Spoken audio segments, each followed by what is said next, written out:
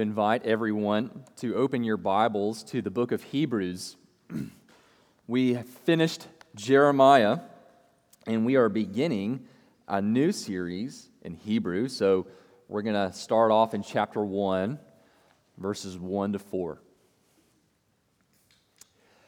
You know, I've always heard my whole life that being a parent is one of the hardest things that you'll ever do, and also one of the best things that you'll ever do, and it's true, and you don't really know what that means until you experience it.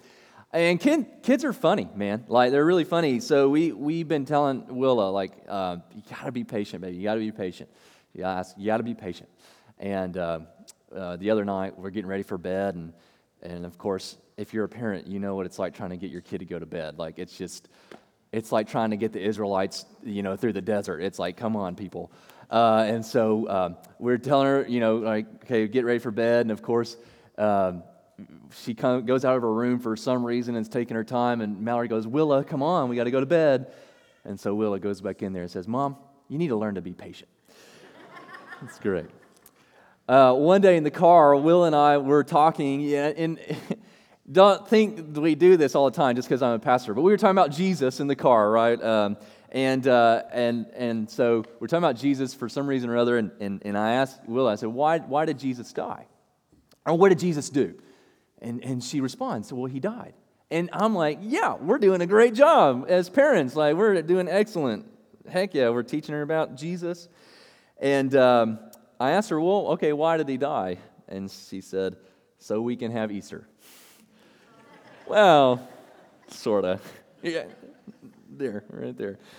I think a lot of times, what this illustrates, what I want to illustrate, is that we can underestimate the gospel or undervalue how glorious the gospel is, how glorious the new covenant is. So for a lot of people, especially as kids, all that it is Easter Bunny, right, or Santa Claus on Christmas. It's all it is.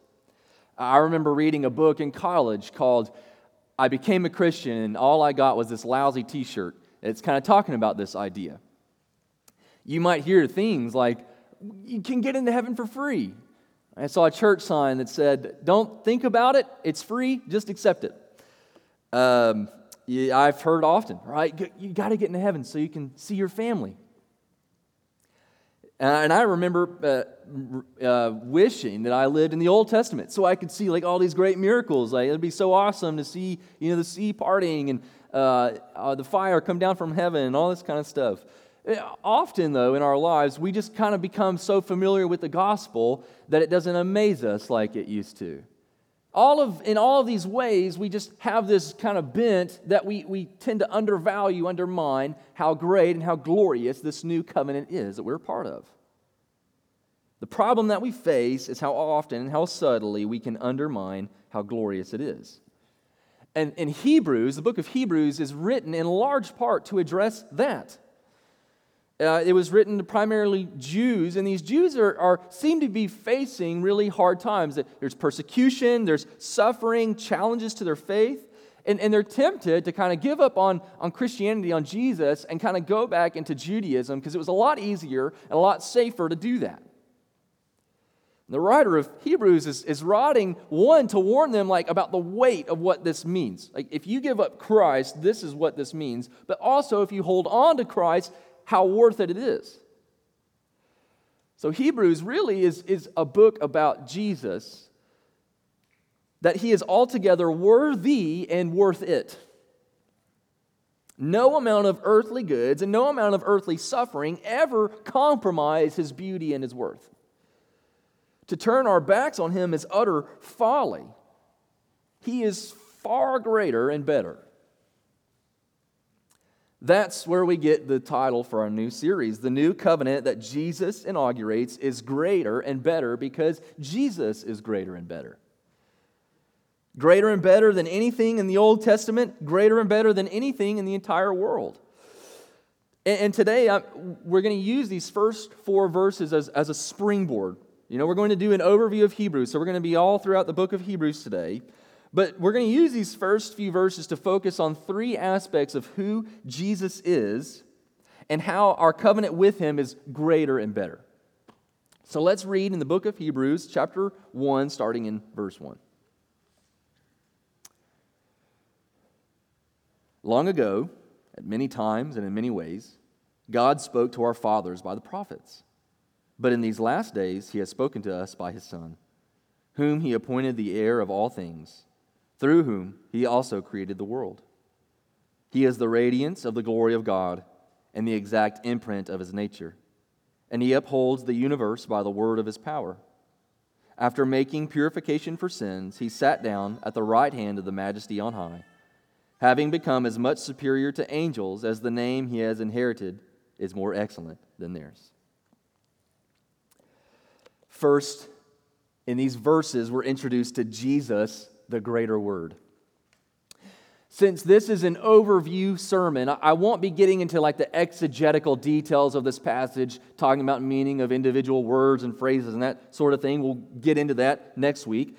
I'm actually going to, like I said, use this as a springboard to look at the major themes of Hebrews. And what we're introduced first to is this idea of Jesus as the authoritative prophetic word. Long ago, verse 1, at many times and in many ways, God spoke to our fathers by prophets, right? This indicates that God has used to speak to His people in this way, by the prophets. We just finished Jeremiah, right? Jeremiah is one of those prophets that He spoke to His people through. But there's a contrast, right? God spoke to our fathers by the prophets, but in these last days, He has spoken to us by His Son. The argument is from lesser to greater. God used to speak that way, but now He has spoken this way.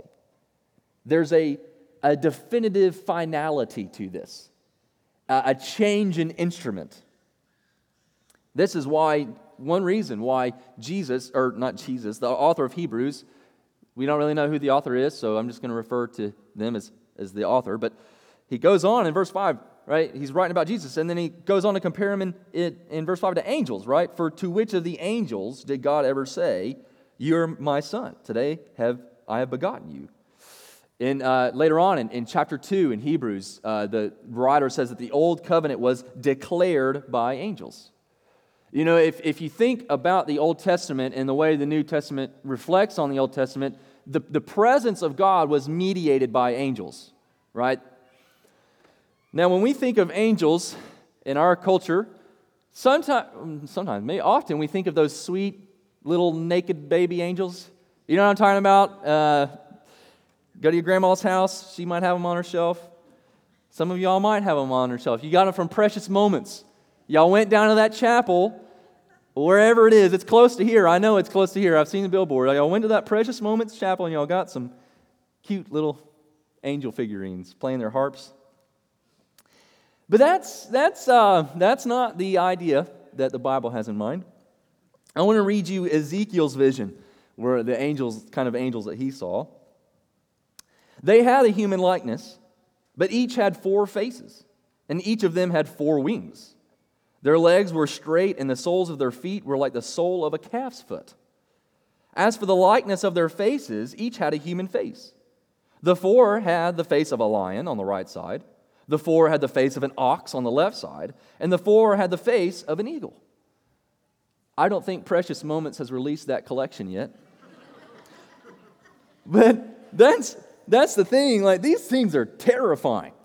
Anytime a human encounters an angel in Scripture, they tremble with fear, right? Angels are the most powerful created beings. They are the messengers through whom God spoke. And this is what the author of Hebrews concludes. For since the message declared by angels proved to be reliable, and every transgression or disobedience received a just retribution, how shall we escape if we neglect such a great salvation? God is not speaking through powerfully created beings anymore. He has spoken through the Son. David Wells wrote, "In Jesus, the permanent and final unveiling of God has taken place." This is also one reason why the author of Hebrews goes on to compare Jesus and Moses. Right? In chapter 3, he says, "For Jesus has been counted worthy of more glory than Moses, as much more glory as the builder of a house has more than the house itself." You know, the temptation, especially if you're a Jew in the first century, and not really temptation, but also one of the great challenges was, how much weight do we give the words of Moses as compared to Jesus? Right? That's why you have all these various heresies, right, in Galatians, Romans, Colossians, them kind of subjecting themselves to the words of Moses, kind of as contradiction to what the words of Jesus are. But here's the point that the author of Hebrews is making. Is, you think Moses gave an authoritative word? I mean, yeah, it was mediated, declared by angels. That's pretty authoritative. But here is the direct word from the mouth of the one who created angels. Chapter 1, verse 2. Through whom he also created the world. This message is not mediated by angels. This is the Son of God himself speaking to his people. That's why Hebrews turns out to be one of the most terrifying books of the Bible, in my opinion, because of all these really scary warnings that he issues. Chapter 4, he argues, while the promise of entering his rest still stands, let us fear lest any of you should seem to have failed to reach it. And he goes on, he said, let us strive to enter that rest so that no one may fall by the same sort of disobedience. For the Word of God is living and active. That passage we love, the Word of God is living and active, is a judgment passage. And he does this in several places, in chapter 6, chapter 10. Because Jesus is the greater Word, because it's His words coming straight from Him, ignoring Him or rejecting Him can only bring about great wrath. In other words, there's an intensification that's happening. You think getting stoned to death under the law of Moses was bad? The judgment for rejecting the Son is far, far, far more severe. But here's the thing. There's an intensification in the judgment, in the punishment. There's also an intensification of grace. Chapter 2, God bore witness to this message, the gospel, by signs and wonders and various miracles and by gifts of the Holy Spirit according to His will. Chapter 4, let us then with confidence draw near to the throne of grace that we may receive mercy and find grace to help in time of need. Chapter 6, though we speak in this way, yet in your case, beloved, we feel sure of better things, things that belong to salvation. And on and on and on. This quote is normally attributed to John Bunyan, but it's probably written by this 18th century hymnist named John Berridge. He wrote, "Run, John, run, the law demands, but gives neither feet nor hands. Better news the gospel brings, it bids us fly and gives us wings." What the prophets could not do to help the people of Israel. Jeremiah was a faithful prophet, but his message failed. Right? He's saying, repent or the Babylonians are coming, and they didn't listen. Right? What the prophets failed to do to help the people of Israel, Jesus accomplishes. Jesus doesn't invalidate or devalue the prophets, He completes them. This is why the writer says in chapter 12 that you have come to the sprinkled blood. This is interesting. He says, that speaks a better word than the blood of Abel. The meaning of all the prophets find their locus in the person and work of Jesus Christ. What He speaks into His people's lives happens. He is the final definitive word. All things are filtered through Him. He is the greater word. Second, we see Jesus, the greater image. Verse 2, but in these last days, He has spoken to us by His Son, whom He appointed the heir of all things, through whom He also created the world. He is the radiance of the glory of God and the exact imprint of His nature, and if He upholds the universe by the word of His power. These verses tell us something about the nature of Jesus. So we say, the correct theology is that Jesus shares two natures. He's one person, but he has two natures. And one nature that Jesus shares is that he is God. Not a God, not part of God, but he is God. That's when he says he is the radiance of the glory of God and the exact imprint of his nature. Paul says as much in Philippians 2, that Jesus shares the form of God. The Nicene Creed says Jesus is very God of very God. That Jesus is God undergirds all of Hebrews. Like just in these few verses, he's creator, right? Through whom he created all things, upholds the universe. I mean, that's God language. He's set apart from angels. He's not just this powerfully created being, which, by the way, to me is one of the greatest apologetics against, say, Mormonism or Jehovah's Witnesses, is in the gospel, God's not sending someone else to do his dirty work. He's coming in himself. Anyway, even the descriptions of Jesus being a merciful and faithful high priest found later are descriptions of God. Stephen Wellum wrote, "The Logos, who became a man, is no mere personification of God, but a person who has existed from all eternity with God." In other words, what the writer of Hebrews is showing is what is accomplished by Jesus can only be accomplished by God. Jesus is God. That's his nature, and yet he also has a second nature. He's human. So he perfectly reveals the nature of God. He is the radiance of the glory of God, an exact imprint of his nature, and he perfectly images man. Chapter 2, verse 14, "Since the children have flesh and blood, he too shared in their humanity." Verse 17, "For this reason he had to be made like his brothers in every way." Fully in nature, God. Fully in nature, man. In every conceivable way. At all times. What this means is what the author writes later in chapter 4, verse 15.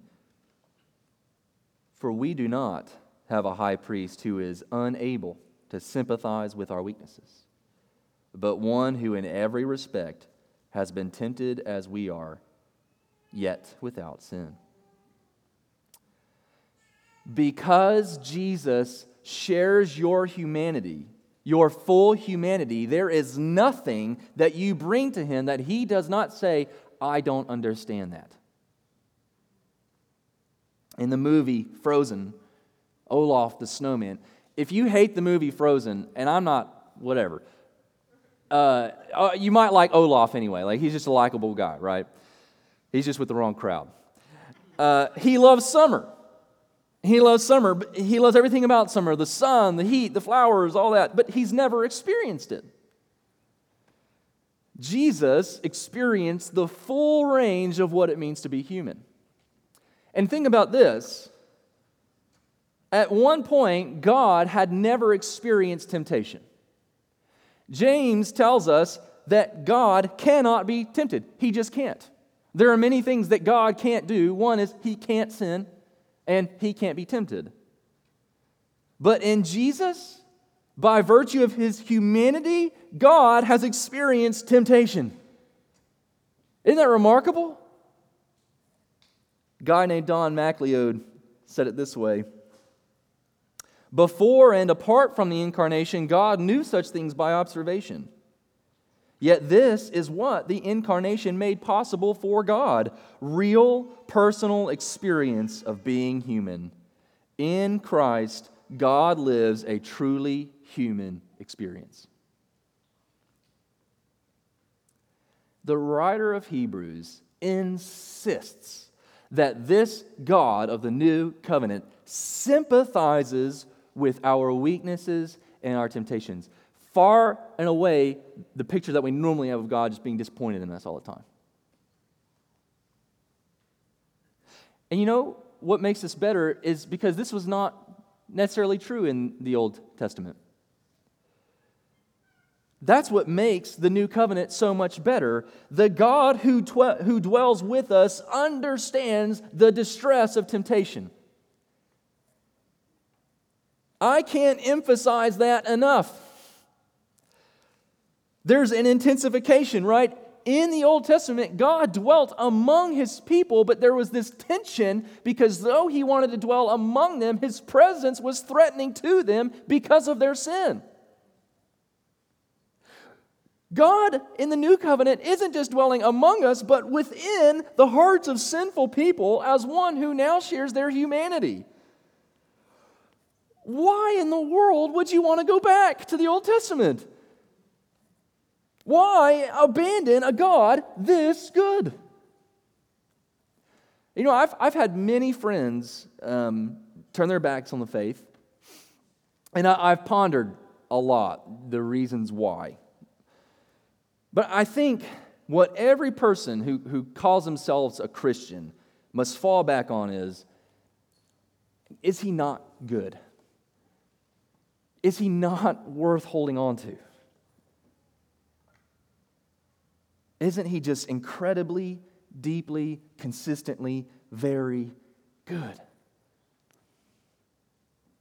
This is why, chapter 11, we have the Hall of Faith, right? Not Hall of Fame, Hall of Faith, you know what I mean? The chapter that lists all those several biblical characters to describe the nature of faith.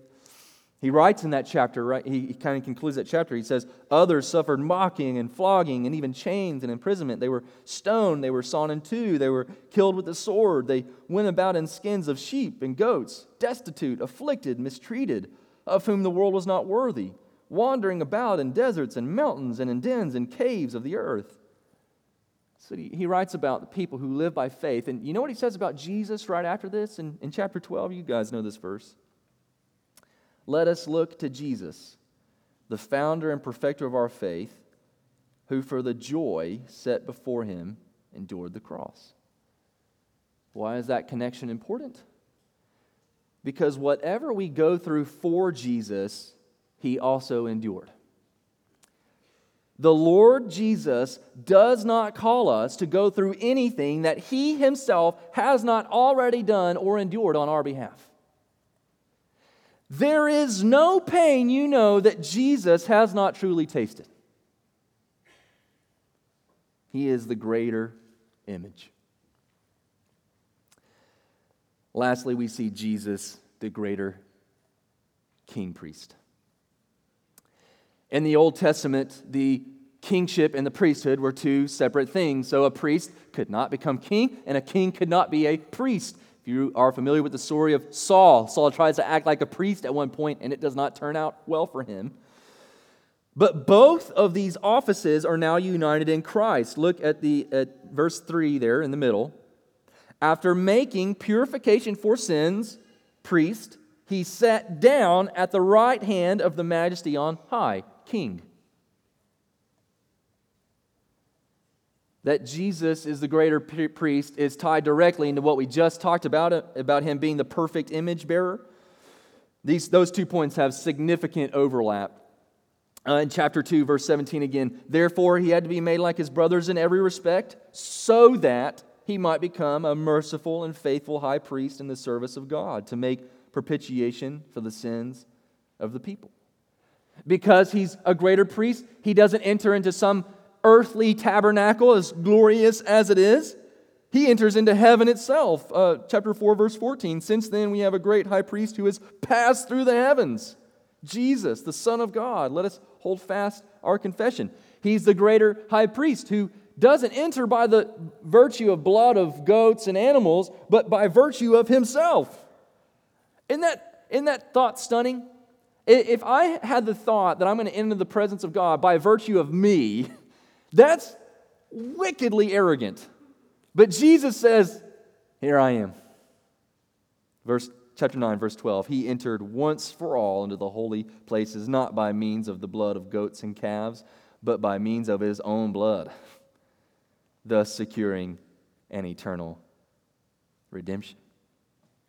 Again, the author of Hebrews is asking by implication, you're tempted to abandon Christ and go back to this? You want to go back to the old priesthood? I don't mean to throw her under the bus. She's awesome. But we cooked steaks, right? We had some great steaks the other night. They were great. And, Will will have some crackers on her plate, and she'll look at the steak, and she'll go, yuck. Are you crazy? This is like way better. What's wrong with you? Right? We'll teach her. But Jesus is better in every way, and it makes no sense whatsoever to go to anything else. And not only is Jesus better, but his covenant is better. The writer says in chapter 10, "For since the law was but a shadow of the things to come, instead of the true form of these realities, it can never, by the same sacrifices that are continually offered every year, make perfect those who draw near." Again, this is like preferring the smell of the grill to actually eating the steak, right? The smoke indicates that something delicious is happening. Oh, it's coming. That's the Old Testament. Oh boy, you better get ready. It's going to be good. And then the temptation would be wanting to stay in the Old Covenant is like, you know what, steak's off, but I'm just going to try to inhale all this smoke as my food today. Like, dude, the substance is here. What are you doing? Jesus does away with all the ritual and all the rite, and he offers us something better. He's the greater priest, and his priesthood is intimately tied to his kingship.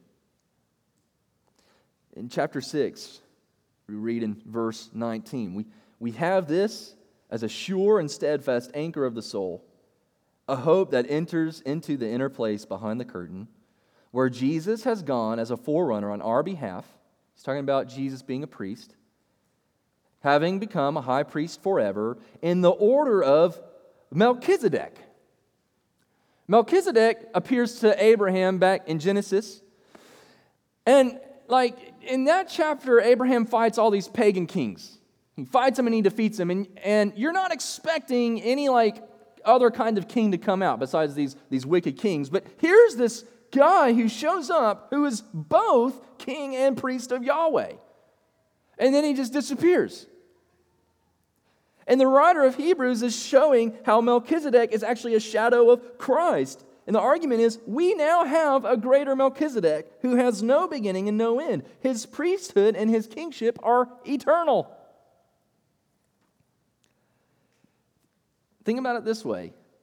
In Christ, God dwells forever as a human over creation. Christ will be human forever. He's human right now. And he's ruling and reigning over all creation.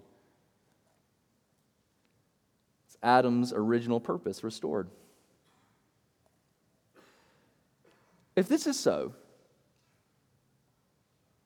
then not only is his redemption perfect, but his rule over your life is perfect. Without flaw. Without mishap. Without accident. His reign over the lives of these Jews was perfect, and his rule over your life is perfect. This, and the author of Hebrews writes many shocking things, in my opinion. And one of the most shocking is chapter 10, verse 32. And he's encouraging them by saying this. He says, "But recall the former days, when after you were enlightened, after you were saved, you endured a hard struggle with sufferings, sometimes being publicly exposed to reproach and affliction, and sometimes being partners with those so treated. For you had compassion on those in prison," listen to this, "and you joyfully accepted the plundering of your property, since you knew that you yourselves had a better possession and an abiding one." It's a good testimony.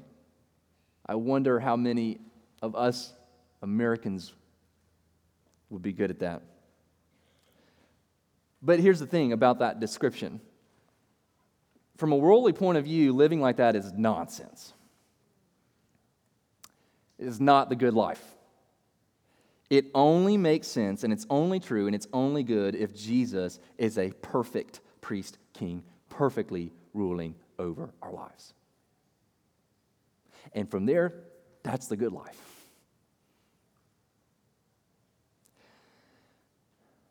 All that Jesus is, that the writer of Hebrews is showing us, is what he says in chapter 7, that he is the guarantor of a better covenant.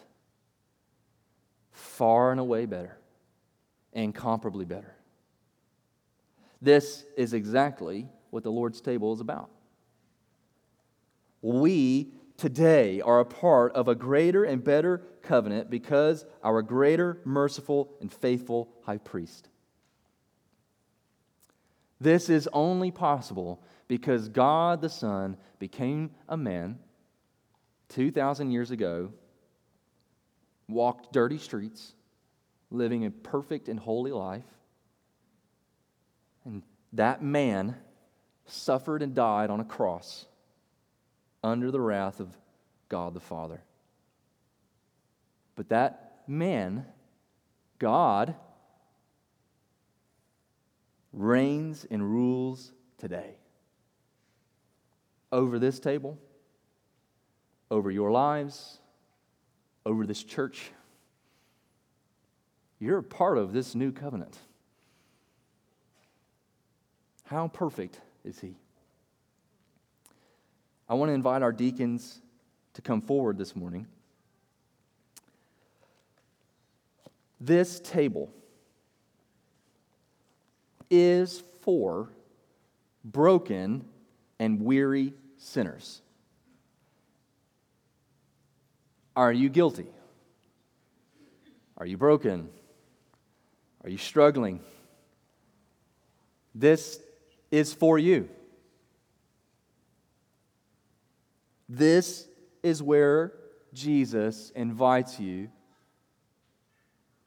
all over again to receive all that he is for you.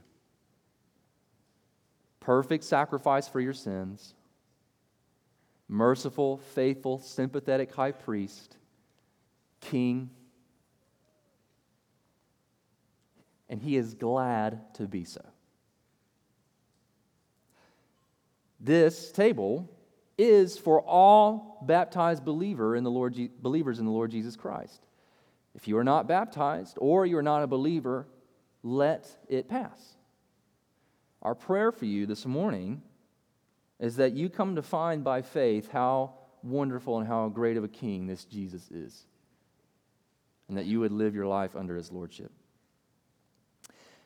And this morning, what we'll do is I'll give the bread to our deacons, and the deacons will pass it around, and I just ask you to wait to take it, because we'll take it all together. I'll read Scripture, and we'll take it all together, and we'll do the same thing with the cup.